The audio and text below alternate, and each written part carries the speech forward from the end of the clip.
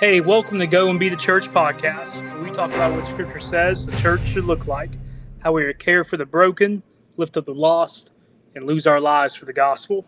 We know this will change your life in leadership, relationships, and purpose, which is impacted by how we go and be the church. Well, welcome to Go and Be the Church podcast. We're glad you could join us for another episode where we talk about what it means to care for the broken, lift up the lost, and lose our lives for the gospel. The subject for today is how do you get out of a pattern of sin? How do you get out of a pattern of sin? Or as one friend put to me one time, how do you get back into spiritual shape if you're fallen away from God? You know, these two questions kind of intermingle. They have certain things about them that we should look to. But, we want to look towards Scripture first about, there's two competing kingdoms in our life. There's two competing kingdoms in our heart. Usually the heart of self and the heart of God. God wants something for your life. And many times we who want our own throne, we who want our own kingdom, we who want go our own way, we want something else. There's a passage in the book of Matthew 6, 19 through 34. And we're going to try to make sense out of this question about how do you get out of pattern of sin in light of this passage in Matthew 6. Just so you know, I got my co-host joining with me today, Mark Douglas. Mark Douglas, say hi again. Hello, everyone. Good to be here with you today. That is the Mark Douglas. He is striking in hot again with our podcast. He has many things to say. We hope that they're valuable to you. We'll see in the future. We also have Adam Basquette. Adam Basquette, say hey. Hi, everyone. He says he's not going to say much, but we're going to get him to say a lot. I mean, maybe 2 or 3 sentences. We'll find out. I also have Lainey Basquette over here in the corner. She's giving me the eye as I announced her name. We love her. She's got something to offer at any given time. 2 spiritual questions. She might give 3 or 4 sentences just to beat Adam, her husband. So that's how we play it around here. Let's talk about Matthew chapter 6, verses 19 through 34. So here's what it says. Do not lay up for yourselves treasures on earth, where moth and rust destroy, and where thieves break in and steal. But lay up for yourselves treasures in heaven, where neither moth nor rust destroys, and where thieves do not break in and steal. For where your treasure is, there your heart will be also. So let's just kind of break down that beginning part. That is us going through verses 19 through 21. Because by the time you get to verse 33, there's an important part of this passage. But I want to talk with Pastor Mark over here. I'm convinced that this passage, it's unpacking some thoughts about us. It's unpacking desires that we have. And I would say that comes from sometimes our actions come out of the kingdom of self. And, there's a part in here, and we're going to get to it, but I'll just go ahead and reveal it, verse 33, where it says Jesus. Jesus is speaking this. He says in verse 33, but seek first the kingdom of God. That word that Jesus intercedes with, he intervenes with, but it tells us this verse, there's a transition point going on here. Because everything before it, even this stuff we're talking about here, it is us operating out of a different kingdom, us operating out of the kingdom of self. And I believe that the kingdom of self is really how we stay in a pattern of sin. But if we seek first the kingdom of God, we can get out of patterns of sin in our life. And you can give some practical things with that. You can also just kind of elaborate on what you look at. What does it mean to lay up treasures in heaven? What does it mean to be a people that are looking to give everything to God? So, Josh, what a great subject we're talking about today, because we're talking about treasures. And so when you think about this word treasure and treasures and laying those treasures up in heaven, one of the things you've got to quickly think about is, what's valuable to you. What's treasure to one person may not be treasure to another. And I think that's the focus of what God is saying. He's trying to get the church on target for understanding what should be our treasure, what is it that we want to lay up. So let's get in spiritual shape. Yeah, exactly. And so if the church is sitting out here in the sanctuary every Sunday morning listening to the sermon, but everybody's got a different idea of what that treasure is that you're laying up, that you're storing, what is it that's important that you do, then the church is going to be chaotic, and it's going to miss the opportunities that God puts out there for us. Now sitting in this room right now, I just can't help but to think, here I am, 64 years old, and you're 36, 35. You were there at my birth. Yeah, I was. I should have remembered that. Right? Okay. Well, that's meaningful. Adam and Lainey here are brand new newlyweds, married last September, and they're like in their 20s, in their early 20s, and so our perspective on treasure is different. Yeah, tell us about your gold coins. I don't have very many. Okay. So, but our idea on treasure is very different between us here. I always tell you silver and gold I have none, but what I do have I freely give, which is usually cheeseburgers or something from McDonald's. Exactly. Dollar menu. So you may not have as many silver and gold coins to give away as someone who's a little older, right? Right, but they will rust. But the one thing that all of us in this room are equal on is what we have from God. So those are the treasures that we all possess equally that we can begin to lay up. And so when we begin to think about investing in treasure, it's not so much the money we put in the bank or the clothes that we wear, the cars that we buy, or the things that we collect thinking, oh, they'll be valuable one day. But it's that lost soul out there that we go and rescue. And that's laying a treasure up in heaven. It's that mom and dad who are struggling with their children. It's that husband and wife who's struggling with their marriage.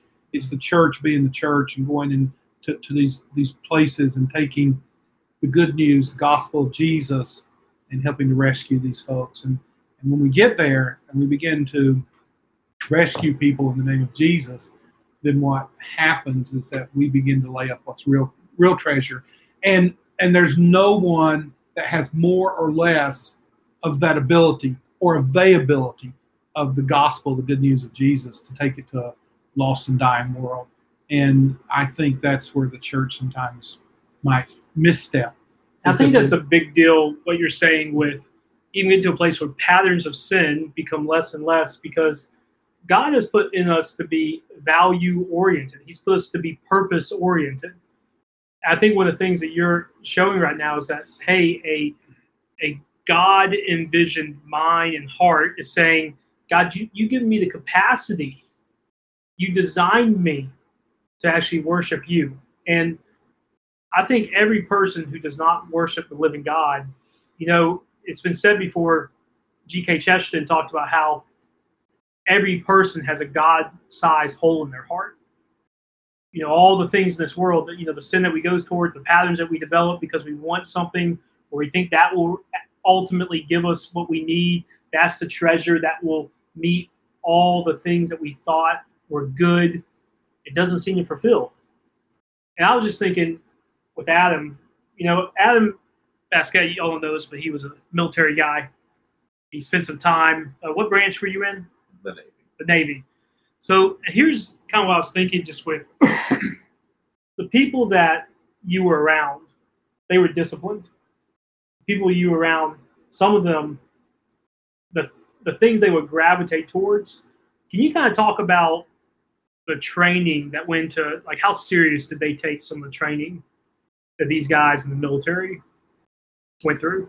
So the training is very serious. I mean, just in boot camp, it's down to when you eat, when you sleep, when you have to get up. I mean, and not only because of what you're training for, but ultimately you're training to protect America. So that's obviously taken seriously. It's not something lightly, And if you don't train, you not only put, potentially American citizens in danger from other countries and people, but you put everybody else in danger that you're around. So it's very serious.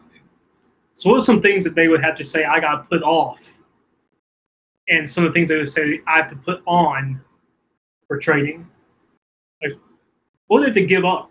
So, I mean, just in the military, when you really don't have a personal life outside of it, people miss birthdays, weddings that they were invited to, and just tons of things in a personal life that others would have to be at. You have to miss them because you might have a mandatory training or mandatory place you have to be in, and you don't have a choice when you're in the military. I mean, you have to be there. So some things must become prioritized. Right, absolutely, yeah. I mean, you have to write, everything. I mean, down to your diet, what you're doing. I mean, and not only when you go to these trainings, say you go to a training and you have to run 5 miles at this training, well, you're expected to do that 5 miles. So, and the little free time you do have, you have to be training for your training, if that makes sense. Kind of interesting, Adam. You'll like this story.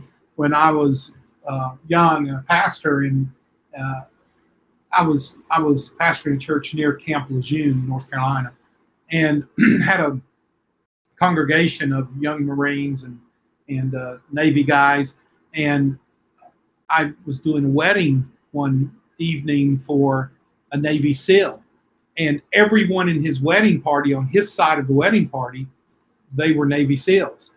And right in the middle of the wedding service, all of their beepers went off.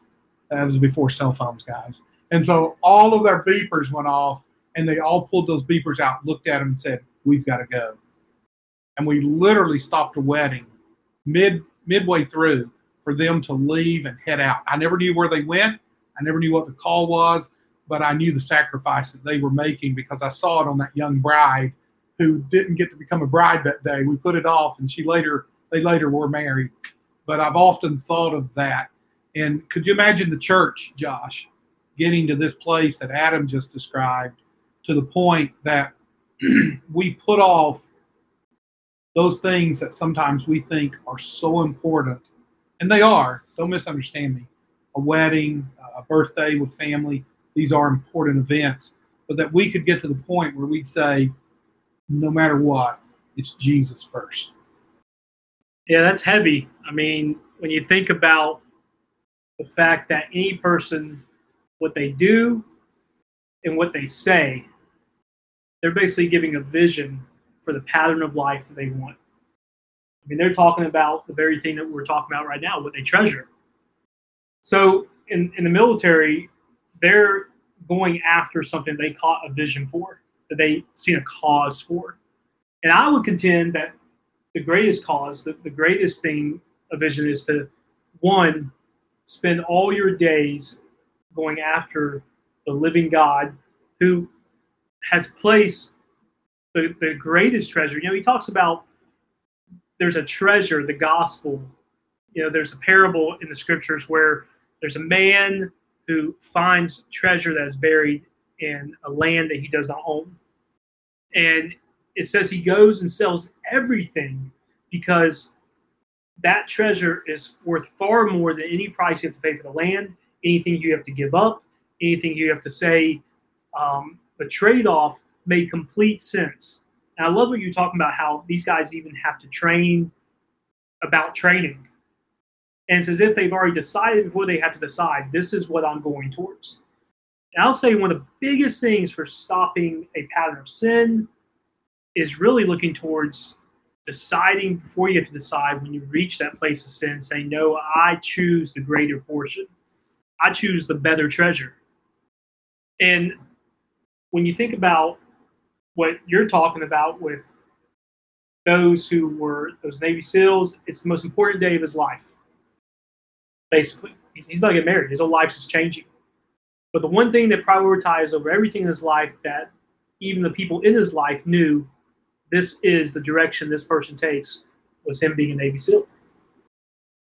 And you're right. Imagine the church was like that. The one thing we prioritize, and everybody around us even knows, hey, this is the route this person goes. This is the heartbeat of this person. And we look at this side of eternity, and this is from Paul Tripp. He says, here's what happens to all of us.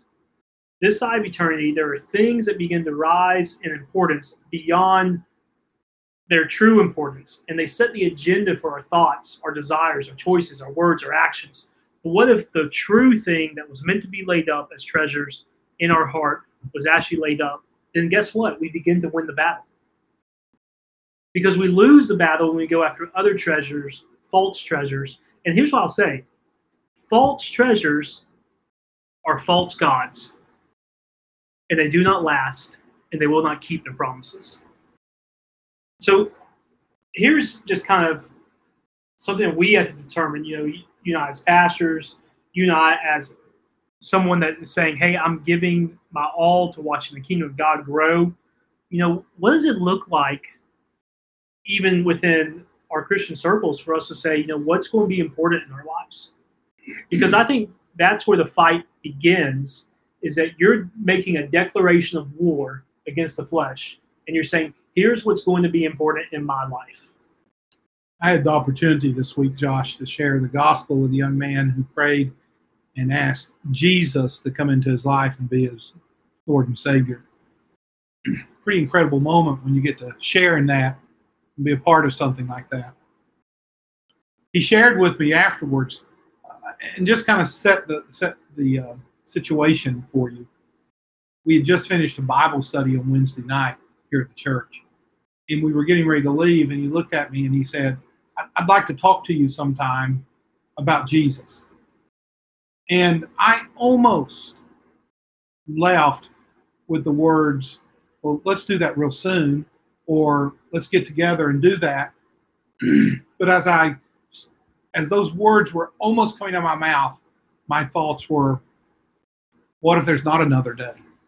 What if there's not another time? This is the most important matter under the gospel. A lost person coming to know Christ. And so I looked at him and said, let's do it right now. And so we literally sat down in that Bible study room. Everyone else had kind of started to leave. I think you were still there. And he and I sat down at the table, began to talk, and he soon had prayed and asked Jesus Christ into his life.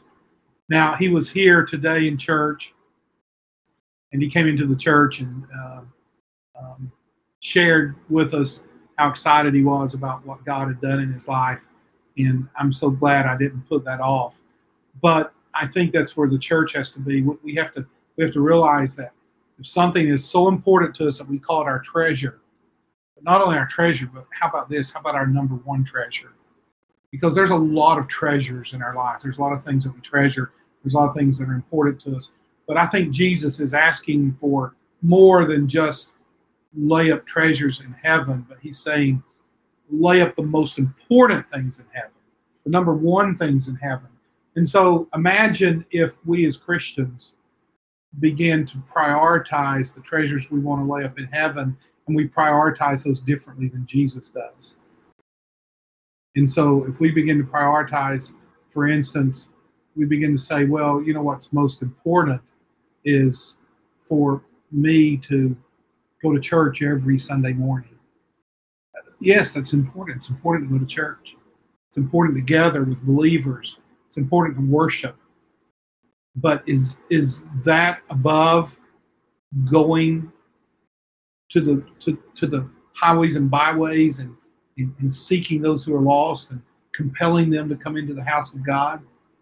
What is when we get to heaven, do you think Jesus will look at us and say, oh, you know what? You came to church every Sunday, never missed one. Is that really the treasure he's looking for us to lay up in heaven? Now, don't misunderstand me here. I'm not saying that we shouldn't go to church at all. That's not my point. My point is search the scriptures and find out what is most important. Search the scriptures and find out how Jesus prioritizes those things that we call treasures, that we have the same heartbeat that Christ has. Right. So Jesus says, for where your treasure is, there your heart will be also. So the heart, if you look at all of us and the heart work we have to do to stop patterns of sin, to start patterns of living for God, is exactly the trek that you're on. And here's what we would do and act out is Jesus is saying something profound. Jesus is saying something about our personhood, and he's suggesting that there's a war going on for our treasure. The treasure that we would say is being fought at the center of what makes you think the way you think, desire what you desire, and do what you do. We got Lainey Basquette here in the room, and there is a kids ministry that she's over. The one thing I love about kids ministry is just the heart behind it. Here you have some of the most moldable minds and hearts in the church. And so daily we're teaching them from, just gathering with us, fellowshipping, we're being examples and trying to be examples of one, not only what it looks like to be people who are trying to follow after God, but even when we mess up, what it looks like to say, God, I need your forgiveness. God, I want to live for you. We're constantly showing that we can't live up to things, but the one who is our true treasure can live up to things. But something that I think is very much needed in a church is, children's church, youth, all these kind of different silos we sometimes put in the church. They're not the church of tomorrow. They're the church of today. It really is. They're the body of Christ. And so some of the deepest heart desires that shape everyday words and actions come from just how kids view God. And I can tell you, my son Titus, he's 5 years old. Lainey gets the privilege of having young Titus in her class. He can be loud, he can be wild, but I know one thing. He comes home with different things he's colored in that class that have a point towards a story, because Lainey's using active learning, active things to get them to think about stories of Jesus, to get them to think about ways that God actually can use them, how God has worked already in the world. She's giving them little by little a vision for what God's design is for their life. And so, Lainey, I'll just ask you something. You can just say a few things about this. What has been some, statements or things that the kids are even learning that probably would help them to see that Jesus should be the treasure, and would make them show them that the things that they go towards, like sin, that's when we choose our own way in childlike terms, sin is. But some of the things that you're seeing with them that they're saying, hey, I want to choose God's way. What do you think has been some of the biggest thing to show them, hey, God's designed you, God's wants you to worship him, here's activities we do, here's things that you're just planting early in their heart for why patterns of sin can be disastrous, but patterns that you're developing right now by just daily putting this in their life is making them stronger in their walk with God?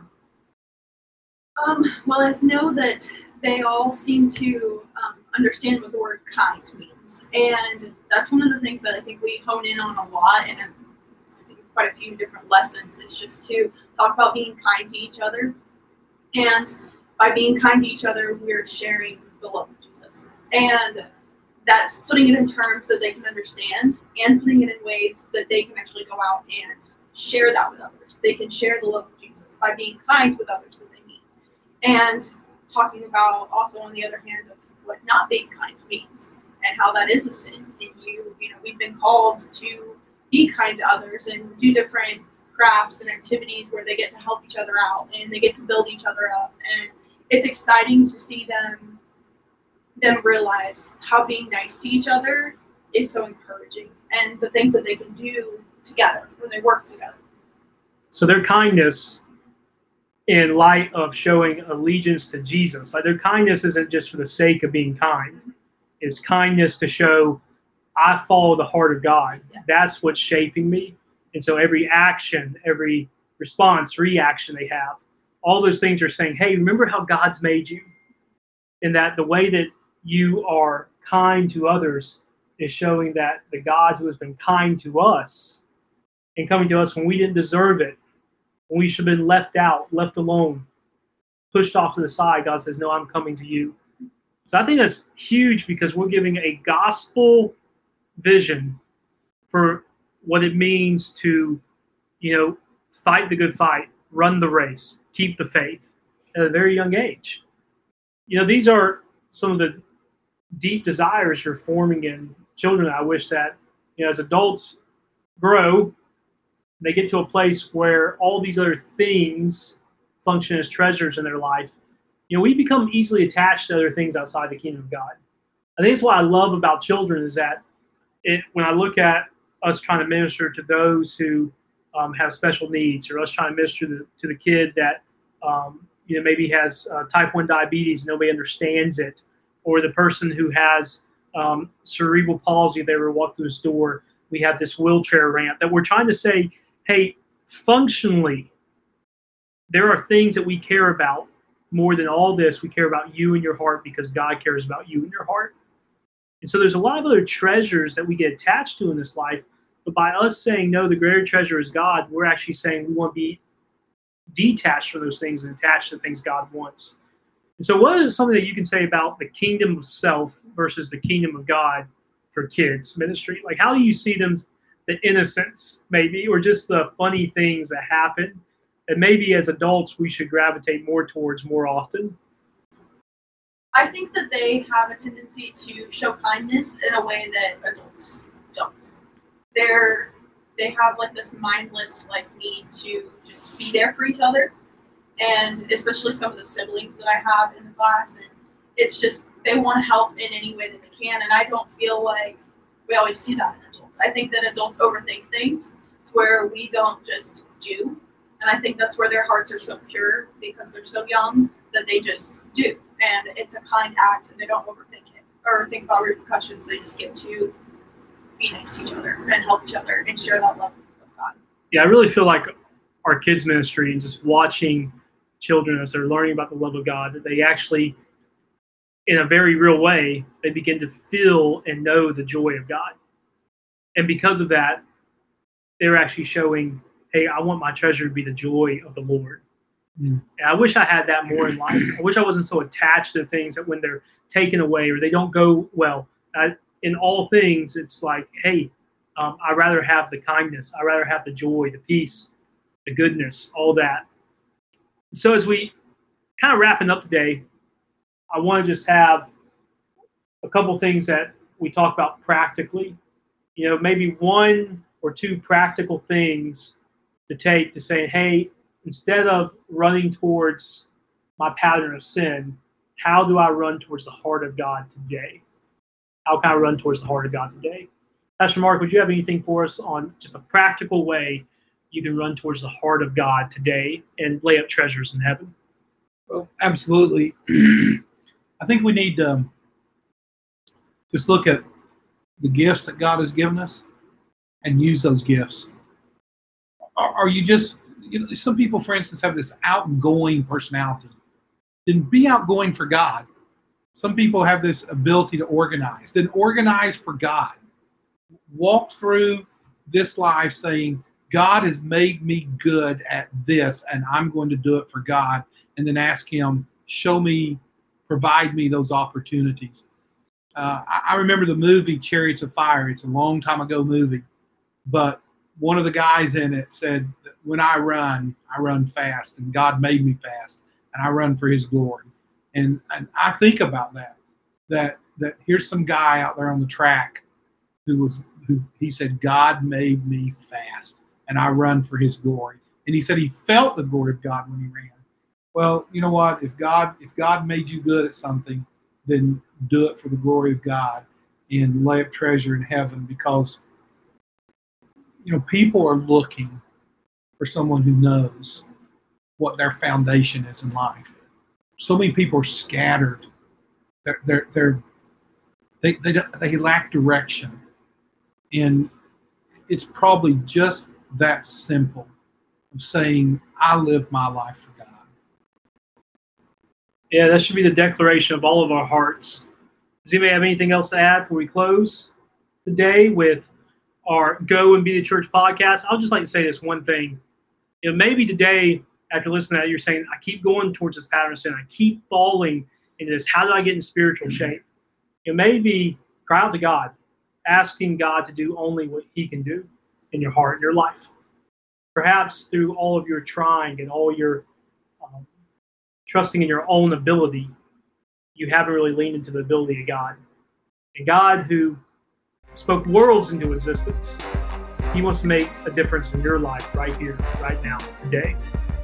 Let's Go and Be a Church podcast, where we care for the broken, lift up the lost, and lose our lives for the gospel. I hope you enjoyed it today.